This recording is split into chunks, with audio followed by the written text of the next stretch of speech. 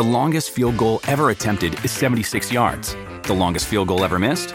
Also 76 yards. Why bring this up? Because knowing your limits matters, both when you're kicking a field goal and when you gamble. Betting more than you're comfortable with is like trying a 70-yard field goal. It probably won't go well.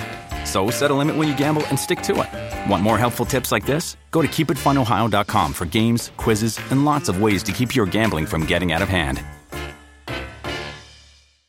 What does motion sound like? With Kizikans free shoes, it sounds a little something like this. Experience the magic of motion. Get a free pair of socks with your first order at kizik.com/socks. This is the Porpoise Pod with your hosts, Brendan Tobin and Alejandro Solano.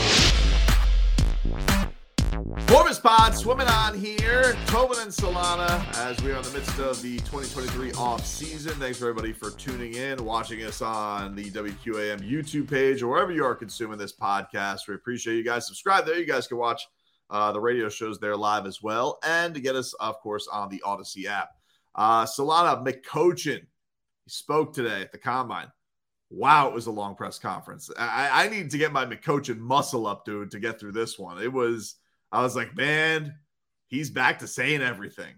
How is he in midseason form in March or late February? Like how? I don't understand, Tobin. I just think he was looking to chat up, dude. He just had so much to say, and yet on some things he just talked words and there was no answer. Mostly when it came to Tua's fifth-year option. Yeah, because I didn't even know what I was like. What does he? What does he mean here? We got a lot of spewing of. I did hear him say that ultimately we want him and the Tua and the Dolphins. We want to be together for a long time, so that was nice. But no real clarity on where they stand with Tua in the option, other than I assume McCochin is down with keeping Tua because that's basically the reason he got the job. I think so. I think he's genuine when he says that Tua's the starting quarterback, Tua's the franchise quarterback. But I do think they have to be very cautious with how they talk about this fifth-year option thing, right? Because he needs to be on the same page with Chris Grier whenever they come out publicly on this. And this isn't going to get done for a while, right, Tobin? Are you there with me? This isn't something that's going to be resolved anytime soon. So I just think they really have to play the slow game here. I think the deadline is May 1st. So they basically have 2 months. Yeah. So there's really no need to have an answer right now. It is going to be interesting. I wonder how you feel about this because there was a report that they're not going to offer fifth-year options on, and not surprisingly, Noah Igbenogany and Austin Jackson. And I just wonder I feel like with Chris Grier, we seesaw a lot, right? Because he's had some hits, he's had some real whiffs. I think we look at his the 2021 draft with Waddle and Javon and JP, and man, that's a great draft. But then you look at the draft before that, it's man, so you had 3 first-round picks, you had the gold mine, 3 first-round picks.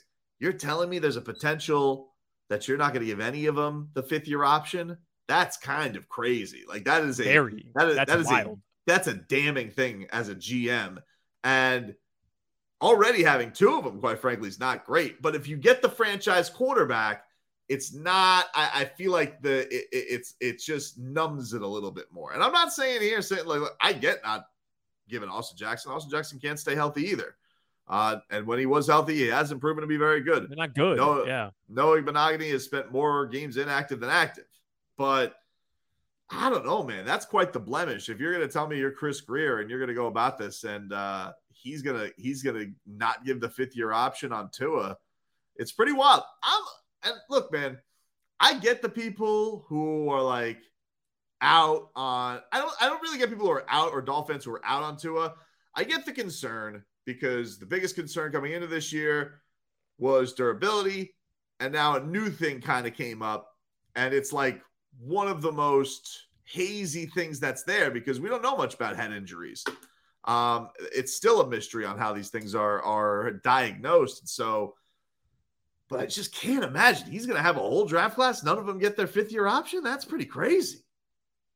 Nah, that's unheard of. 3 first-round picks and none of them are getting the 5th-year option. Here's my thing, though, Tobin. Like, regarding Tua, what other option is out there right now that benefits your team, that makes you better? It's Aaron Rodgers and then probably nobody else, right? Lamar Jackson. I just think that's a pipe dream, though. Like, both of those guys. So the Dolphins are kind of stuck in this place where, like, it's going to be Tua, and like, what if Tua tells you, well, like, I'm either playing for the 5th-year option or I'm not playing, or sign me, right? Like, give me a deal.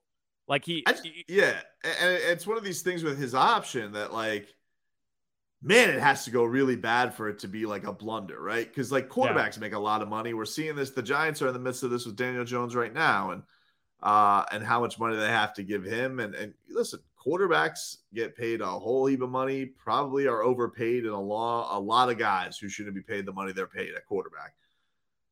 If the only way you tell me that the only way this is a disaster is, well, Tua's not going to be able to play football anymore, and you're still on the hook for it, I feel like the more likely thing that's going to happen is, hey, things are going to be okay this year. This was the 6th offense in the league this past season.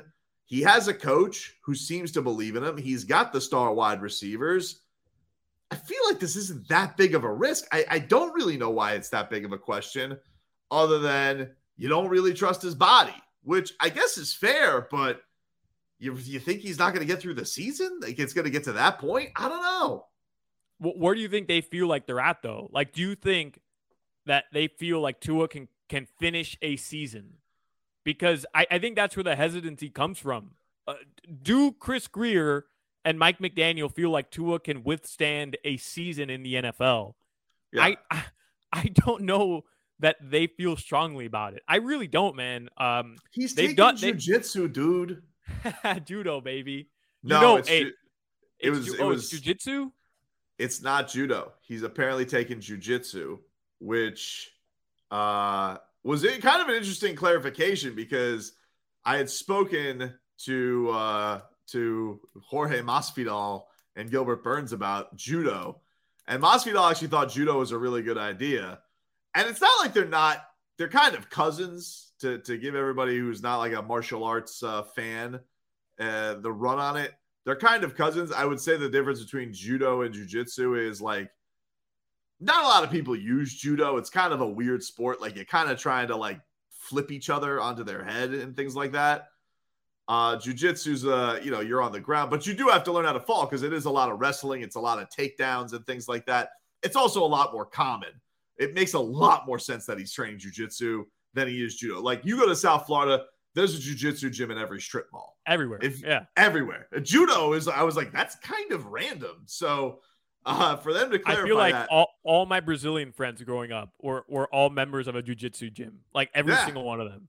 But it's funny, man. Like, my son takes jiu-jitsu now, and it's literally the first thing they teach these kids is how to brace falls. So I was like, oh, that makes a lot more sense. Even if judo does that too, but you're like, it's a really awkward fall, because you're like getting hip thrust thrown onto one arm, and so, yeah, you kind of do have to turtle on that, but it's almost kind of like how you would never want to in a land in some regards. But I actually found that as a fan of this stuff kind of interesting. How'd you find out that he's not doing judo, but he's doing jiu-jitsu? Like, I didn't see that. Mike McDaniel said it. It was the last question the last question of his press conference. He was asked about, hey, what do you think about him taking judo? And he said, I'll get the quote right here. He said, it's actually jiu-jitsu. He goes, little confusion with JU martial arts. He says it's some of the various ideas we've had, some of which I won't repeat because they weren't very good. We were willing to go to any length. However, with him getting invested in it and really talking to him and hearing how the trainers invested in him and how he really is getting into it, getting good residuals from it, we feel very comfortable in terms of preparing him for things that he hasn't otherwise been able to prepare for. Well, it can't be going that well if he doesn't even know the damn name of the sport he's playing. Well, I mean, what? It's something that we're trying to train. He's attacking it with vigor. He also said, this doesn't say this in the transcript, but I remember the soundbite. He also said that Tua was a former boxer, which I didn't know. What? I had no idea that Tua was a former boxer. He said Tua is a former boxer. He's going to have all the skills to beat you up for all the bad things you say about him. A little southpaw action from Tua. Yeah. Holy. I didn't know that. And it makes me think of the great David Tua, who, of course, the former heavyweight boxer from New Zealand, the Samoan boxer, who Tua's actually put like montage videos on his Instagram of before. He's a behemoth. And he's kind of like the new age Shannon Briggs on Instagram. He's like the motivational boxer. He's like built like a brick house. But I was like, wait, hold on. Wait, how have we gone this long? We didn't know that Tua used to box like that Mike McDaniel's just throwing this out there. I love Mike McDaniel finding this out. Like, I love envisioning Mike McDaniel and Tua just sitting down and he's like very interested in Tua's life. And he's the one finding out that Tua is a boxer or was a boxer. That's right. I'm very excited about this. They're best buds, these guys, right? Like Tua and Mike McDaniel. I mean, Tua loves Mike McDaniel. We just know it. Second only to Rick Ross, of course, the boss. Those videos are tremendous. Something else, man. What do you think happened there? Like Rick Ross is the only guy who's allowed to have his cell phone there. Yeah, like that's what happened. Like you're not taking Rick Ross's cell phone. Yeah. It's Rick Ross in Miami. I mean, right. It's Rick Ross. Like if you're Tua, you find out Rick Ross is coming to your birthday, you just like let him do what he wants. Also, like, isn't that kind of a flex? Yeah, Rick Ross was at my birthday. Like, had there been no pictures of it, we never would have known Tua was hanging out with Rick Ross. Kind of helps him, doesn't it? Makes him a little cooler. It does make him cooler, of course. Yeah. Like if Ricky Rose is going to show up and he like gave him a coat or something like that. Yeah, I gave him a coat. He had the big bottle of champagne. Like what is that stuff that he sells? I don't know what it's called. I don't know. I know it's like pink and black. It's like bubbly. Yeah, but there's no way he's actually drinking that. Like that had to have been a bottle of Dom or something. I don't know. Rick Ross isn't drinking his own pink bubbly champagne. There's no way. Doesn't Rick Ross own a farm in Georgia? I feel like that's a thing. I thought he owned like Wingstops. He does own Wingstops. That's true. But I think there was one near our old studio in Miami Gardens. Like he had opened up a bunch of Wingstops around there. Love a Wingstop. Delicious. So good. So very, good. very good. What were we talking about? Oh yeah, Mick McDaniel. Anyway, so yeah, no, that was that was my favorite part of the press conference, and I had to wait till all the way at the end for the grand revelation that Tua was taking jiu-jitsu instead of judo. Did you see anything that stood out to you today that intrigued you on the Twitter sphere? Well, by the way, I checked out like halfway through watching the video on my way home because I just thought to myself, like, there's no way Mike McDaniel is talking this. Like, does he not talk at home? Like, is his wife just long. His wife is just like constantly at Pilates because she's sick of listening to Mike McDaniel all day. Somebody asked him about D'Amico Ryan, and I just looked at the audio wave, and it was like 3 minutes. I'm just like, I'm skipping that one. Sorry. So as far as like Vic Fangio goes, obviously speaking highly about Vic Fangio, but like you can tell he's really geeked up about having Vic Fangio in the building, and it kind of to me opened my eyes a little bit to like his relationship with Boyer. It probably was just never as strong as he would have wanted, right? I think it's a weird.